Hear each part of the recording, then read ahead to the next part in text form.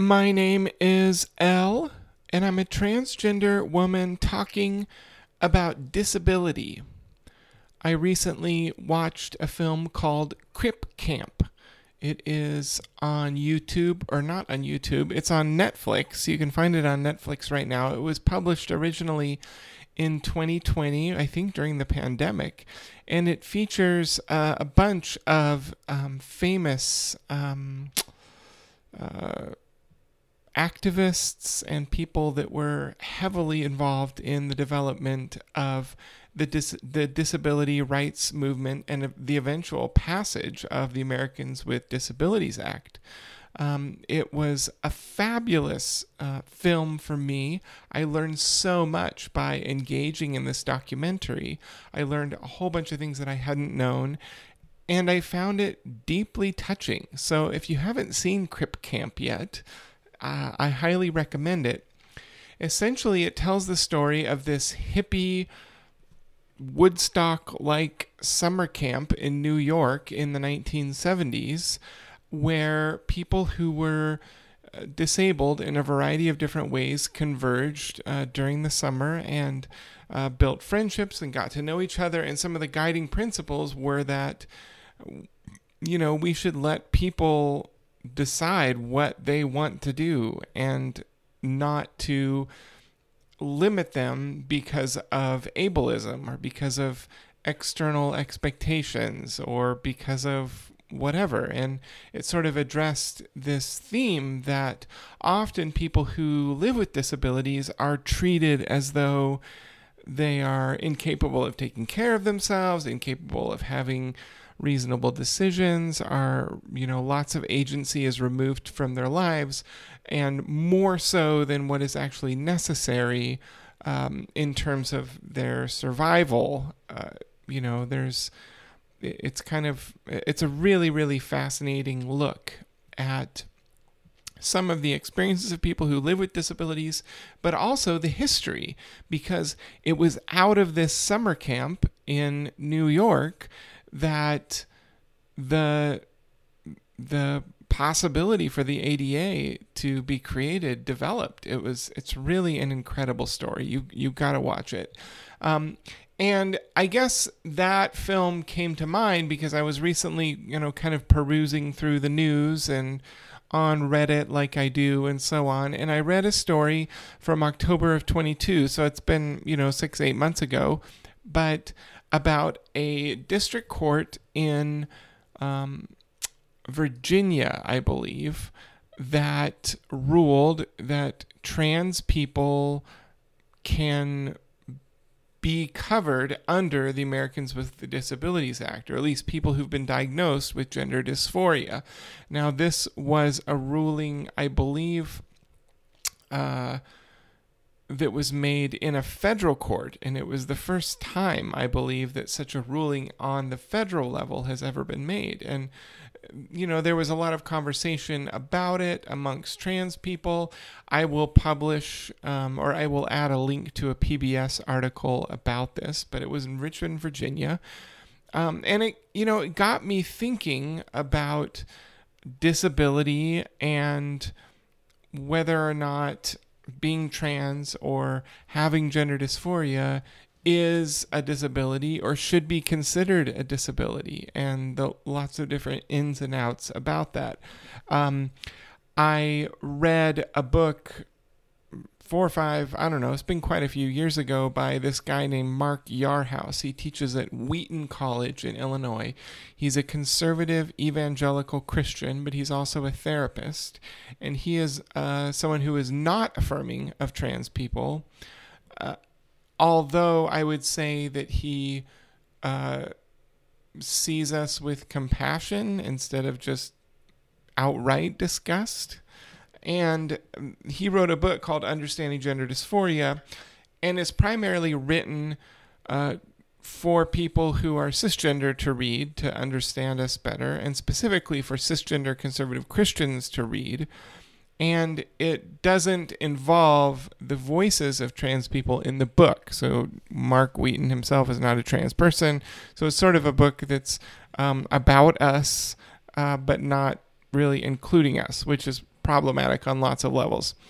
In any case, when I came out of the closet, there were a lot of people who recommended this book to me, or who came to me and asked if I recommended that book or what I thought about it, blah, blah, blah. And so I myself did go ahead and read it so that I knew what people were sort of, talking about when they brought it up to me. And I have to say I'm not the biggest fan, as most trans people who read the book are not. He essentially lays out 3 different, what he calls frameworks for understanding trans people. One of them is sort of the sin, or what he calls it, the integrity framework, which is essentially trans people are evil and wrong and are committing heinous, horrible sin by being honest about their gender dysphoria and specifically taking any action on the external level to address it. The next framework is the disability framework, where he frames gender dysphoria as a disability, for which Christians should be compassionate, which, is a step in the right direction. And then finally, he talks about the diversity framework, which is sort of this belief that trans people are part of natural diversity of humanity and should be accepted as such on the surface, regardless of their choices about gender, which is more what I believe and advocate. In any case, reading his perspective about the so-called disability framework also led me to think this question, like, should trans people be considered disabled? Or, is it reasonable to consider gender dysphoria as a disability? And so for today's episode, I want to reflect a little bit on that and some of my thoughts that I've had about this question. And I want to do it as respectfully as possible. I would love to hear your answers to that question.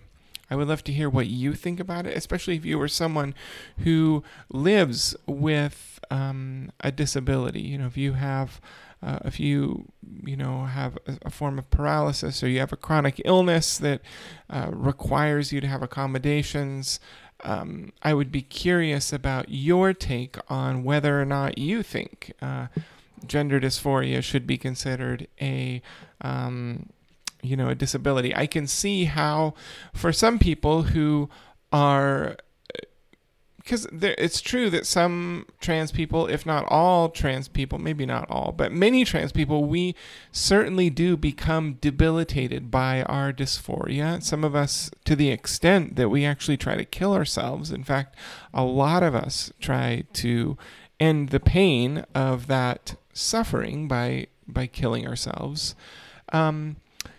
But at the same time, I wonder if it raises to the surface of disability, or raises to the level. Critics of this perspective, people who say, no, trans, being gender, having gender dysphoria might be considered a medical condition, but it should not be considered a disability. And one of the reasons is because gender dysphoria is treatable, and if not resolvable,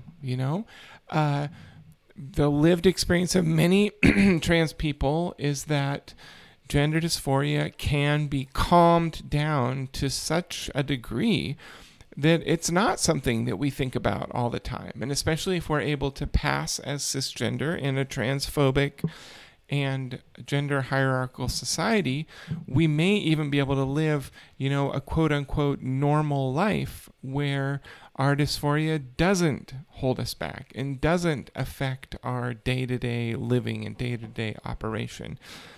Some folks who hold to that disability framework might say, well, even under this, it's chronic, it never fully resolves. And I don't know. I mean, we do have to take lifelong hormone therapy.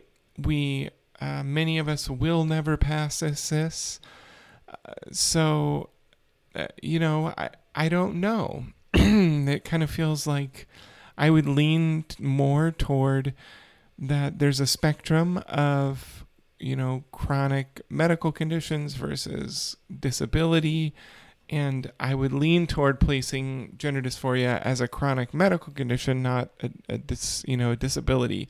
In this sense, I've heard other people saying that, a disability is something that affects every sphere of life and negatively impacts a person's ability to function in sort of fundamental ways: getting around, bathing, eating, speaking, seeing, hearing, going to work, having a job, where, the disability affects that, and unless accommodations are made, may leave people out, may exclude people from many spheres of life. And that's part of the reason why we needed the ADA. It's part of the reason why we needed the American Disabilities Act, to force ableist companies, ableist individuals, ableist schools, and government policies to accommodate disabled people, to accommodate their disabilities in such a way that they are able to participate in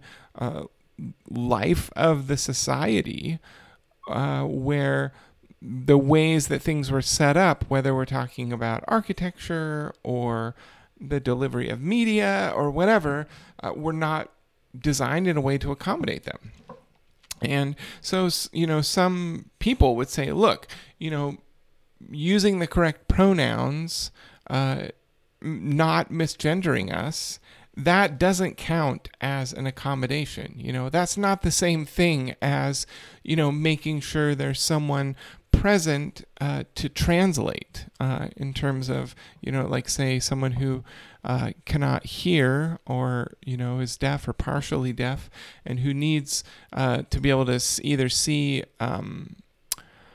closed captioning or to be able to see sign language in order to participate, right?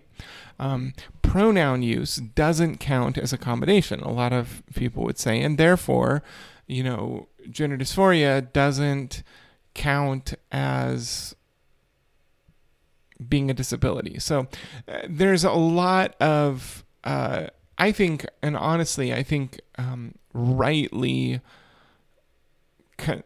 concerned, or there's a lot of rejection to this idea, a lot of pushback against it, because of the ways that it, by identifying gender dysphoria or trans identity as a disability, because of the way that may undermine or make invisible the greater suffering that many people who are who do experience disability have to go through life on a day-to-day basis. And in a lot of ways, I feel compelled by that. So I've mentioned the word ableism here in this episode once, and essentially by ableism, I mean, not accommodating, or not making any effort to, or just refusing to accommodate someone, say, that needs a wheelchair for mobility. So not having a lift in the facility, or not having a ramp, or having no way for someone to enter a door, or having a really narrow door, or whatever. That's ableism.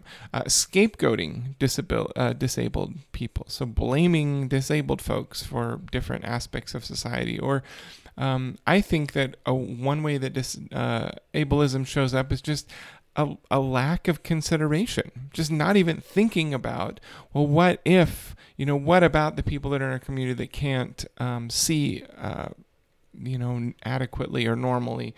What about people that can't hear? What about people that can't use their arm or their leg, or they don't have an arm and a leg where the average person might? I think a lot of times disabled folks just aren't considered when events are set up, when parties are planned, or when buildings are built, or when organizations are established. So ableism can look like that.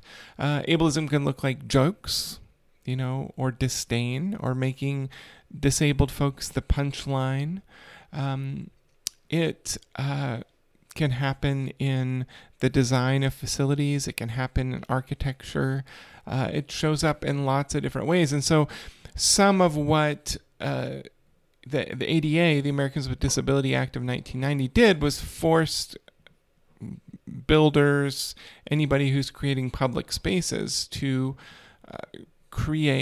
make reasonable efforts to accommodate and to create access for people who are disabled. And another thing that I've seen actually, though, is there are some aspects of the community of disabled people that have addressed languaging, which does feel somewhat like the way that the trans community has sort of worked through, how do we want to language this? How do we want to language ourselves? Like there was a time when we were known as transsexuals, and now we don't really use that term for a variety of reasons, at least not as much. We use the word transgender more commonly.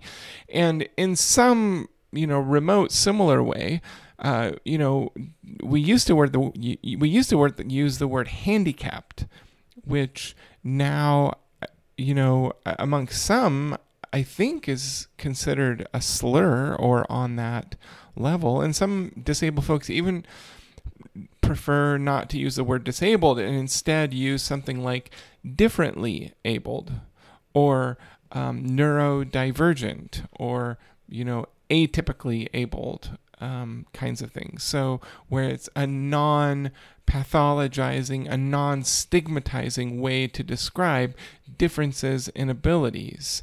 And so in a sense, part of the way that we can push back against ableism, besides just like fucking considering differences that people have, is adjusting the framework for what we consider to be normal, what we consider to be ability, what we consider to be the standard thing, which again has resonance for me in the larger conversation about trans rights and about gender, because, there is something that I think that the, uber conservatives, the GOP have right, and that's that, they're freaking out about the potential destruction of gender as a system, gender as a hierarchy. And I think that to a degree, they're correct. Like, that's what we want. We want to see the hierarchy crumble. We want to see the structure where all of society is built around two and only two genders, and where the male gender is higher up than the female gender. We want to see that dismantled. And we don't think it's valid. We don't think it's based in science. We don't think it's based in the lived experiences of people. We think that it is, for the most part, intrinsically oppressive and designed to raise up one group at the expense of another. And so, yes, we want to adjust the framework. We want to adjust the sense of that gender and sex don't have to be intricately intertwined, and that we as people can adjust those and be honest about those in a variety of ways. So, there is some resonance there between ableism and transphobia. Now, so how do I see it? How do I relate with this, conversation or question about disability? Like I said, I would be really interested to hear your points of view. I am not someone who considers herself disabled. I consider myself to be quite typically abled or conventionally abled. I like that word. I used it in a talk that I gave over the weekend. Conventionally abled, right? Sort of I'm able to do most of the things that most people are able to do in a way. And I'm able to take care of my personal needs myself. I'm able to, prepare food and go shopping and operate a car or even heavy machinery. I have a CDL. I can't really think of any or many specific tangible ways that I am disabled. I do have another number of chronic medical conditions that require either medications or some kind of, device or medical equipment. But I don't know if I consider that disability per se. Now, I think of being trans or having gender dysphoria as something more like, needing glasses in order to see better. It's something that, we're born with, or we're born with a propensity to, something that we can't affect. It's something that we didn't choose, but it shows up in our life. And if we want to be able to feel better and to read better and to see well and maybe even drive a car, we need to go have our eyes checked and to have some kind of personalized treatment to adjust the body that we were given. Now, with glasses, there isn't really a social component to it. I mean, someone might make fun of you or call you four eyes, but I think that it's, pretty minimal in this day and age. So, that doesn't or compute, because the social stigma associated with being trans is extreme. But aside from the social aspect, I think that trans, I think it's maybe more like someone needing glasses than it is someone who must use a wheelchair or other similar devices to be able to get around, to live their life, to go to work, to drive a car, to go to the store, etc. I do feel like there was a time early on in transition where the disability framework was an entryway for me to have compassion on myself. It was a way for me to start having self-acceptance. I was born with gender dysphoria. I didn't ask for it. I didn't develop it because of some failing of my mom or dad, or because of whatever. There's a genetic predisposition in there somewhere where my body and my brain expected to be treated like a girl and to have the body that is generally associated with girls, right? And so treating that like a disability, something that I was, just born with as part of the variation of the world, helped me to accept it. It's not normal, it's painful, it's awful. I would have rather not been born with it. I would have rather been born cis. And honestly, I would have rather been born cis in either gender than trans, at least at the time. That's how it really felt. So that really helped me, and that in some ways paved the way for me to get to a point of something that in the therapy world we call radical acceptance, which is a way of accepting reality as it is. So instead of labeling something, like instead of labeling gender dysphoria as good or bad or evil or wrong or whatever, accepting it as it is without judging it. That may include also accepting the suffering that it brings, or the pain that it brings, or the consequences of it being there. But it stays away from, I wish I could have been, why couldn't it have gone this way? How is it that everyone else has to, gets to have this, but I don't? Why did God make me this way, etc.? That all those things would be the opposite of radical acceptance. Radical acceptance is, this is how I am. This is who I am. And maybe in some mystical, spiritual sense, God made me this way. Like maybe in some mystical way, my reason for being here on the planet is connected to my being trans and my experiencing gender dysphoria, which for me is eventually where I got emotionally. And I kind of live in a place like that today.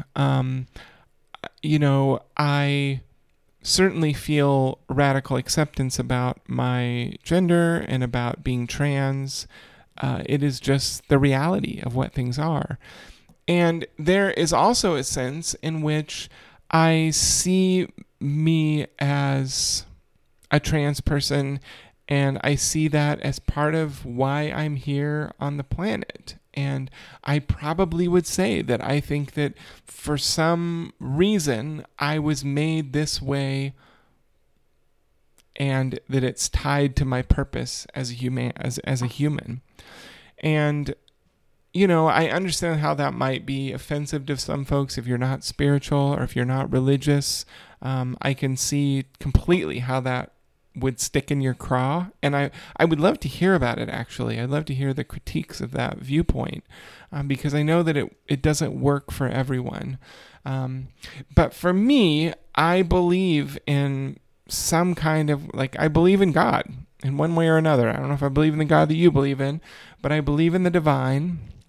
And I believe that somehow I was made in the image of the divine, and that God made me this way for a reason, and that God made me with gender dysphoria, and that God blesses my transition and my attempts to alleviate that suffering.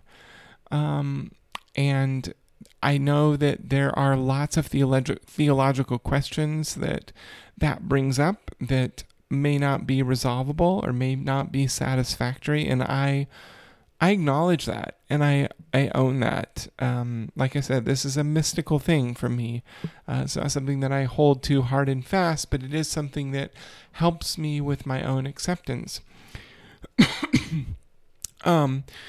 There is a story, and now I'm really putting on the pastor hat for you. There's this story in the Bible, in the New Testament, in the book of John, chapter 9, and it's about this man who was born with a disability. He was born blind.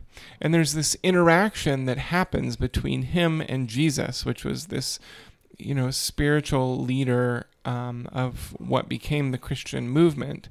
And he has an interaction with him. But it's not just with Jesus and this man who was born with blindness, but it was between them and a third group, which was sort of the religious leaders, the religious establishment of the time. And essentially, these leaders approach Jesus and they say, hey, look at that guy over there. So already you're seeing ableism happening in this story, right? They're talking about this human being, but not with him, not including him, not asking him what his interpretation of this is, but instead using it as this theological, political debate thing, which of course, we wouldn't understand anything about, right? Because that doesn't happen today. That was a joke.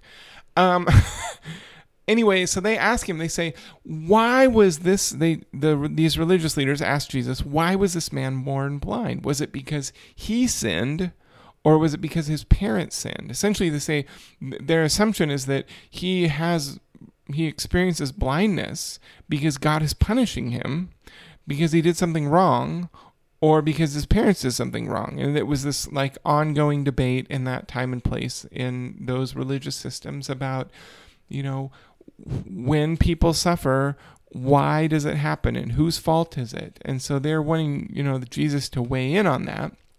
And he has this really interesting answer. He says, it wasn't his fault. It wasn't his parents' fault.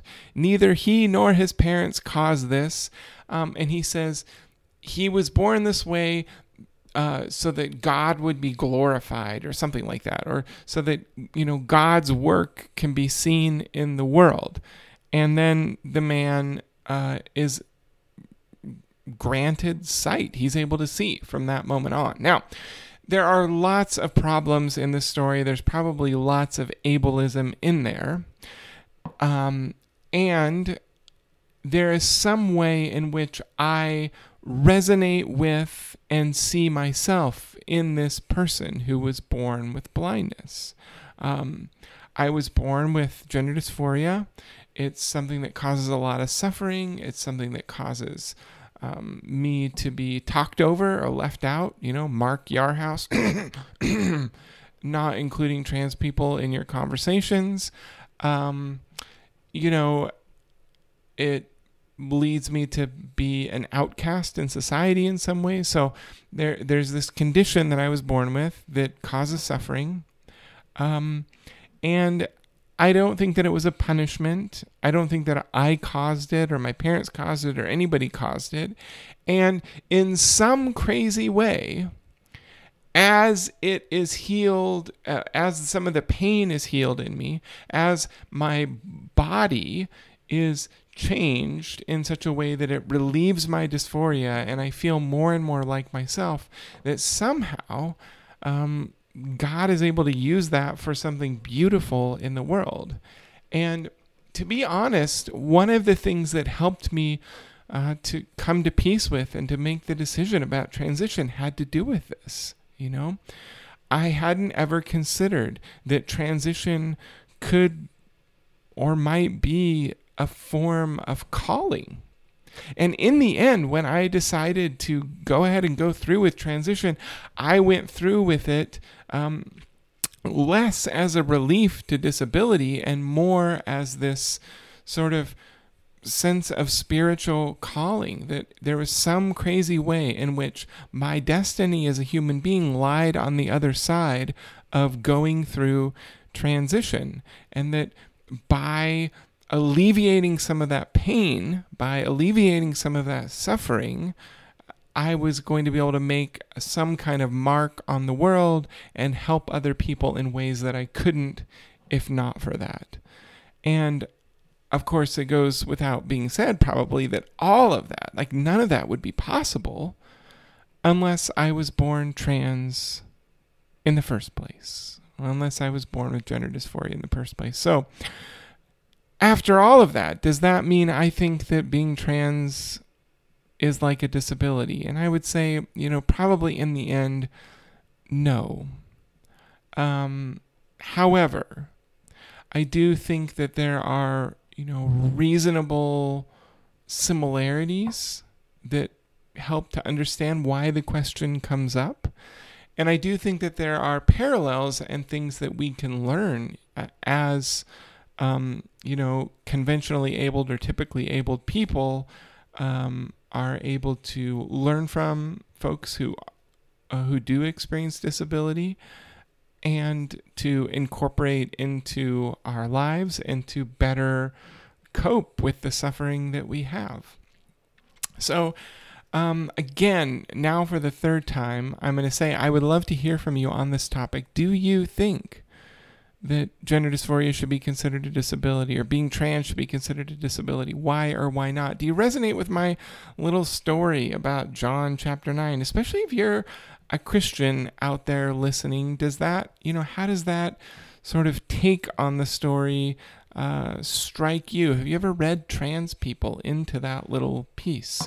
What are your thoughts about Mark Yarhouse and his book, Understanding Gender Dysphoria? I do not recommend it, but if you've read it, I'd love to hear what you have to think. And we will go from there. Thanks yet again for listening. I hope you liked the interview with Rachel last week. Thanks for tuning in on that. And we are back with another episode this week.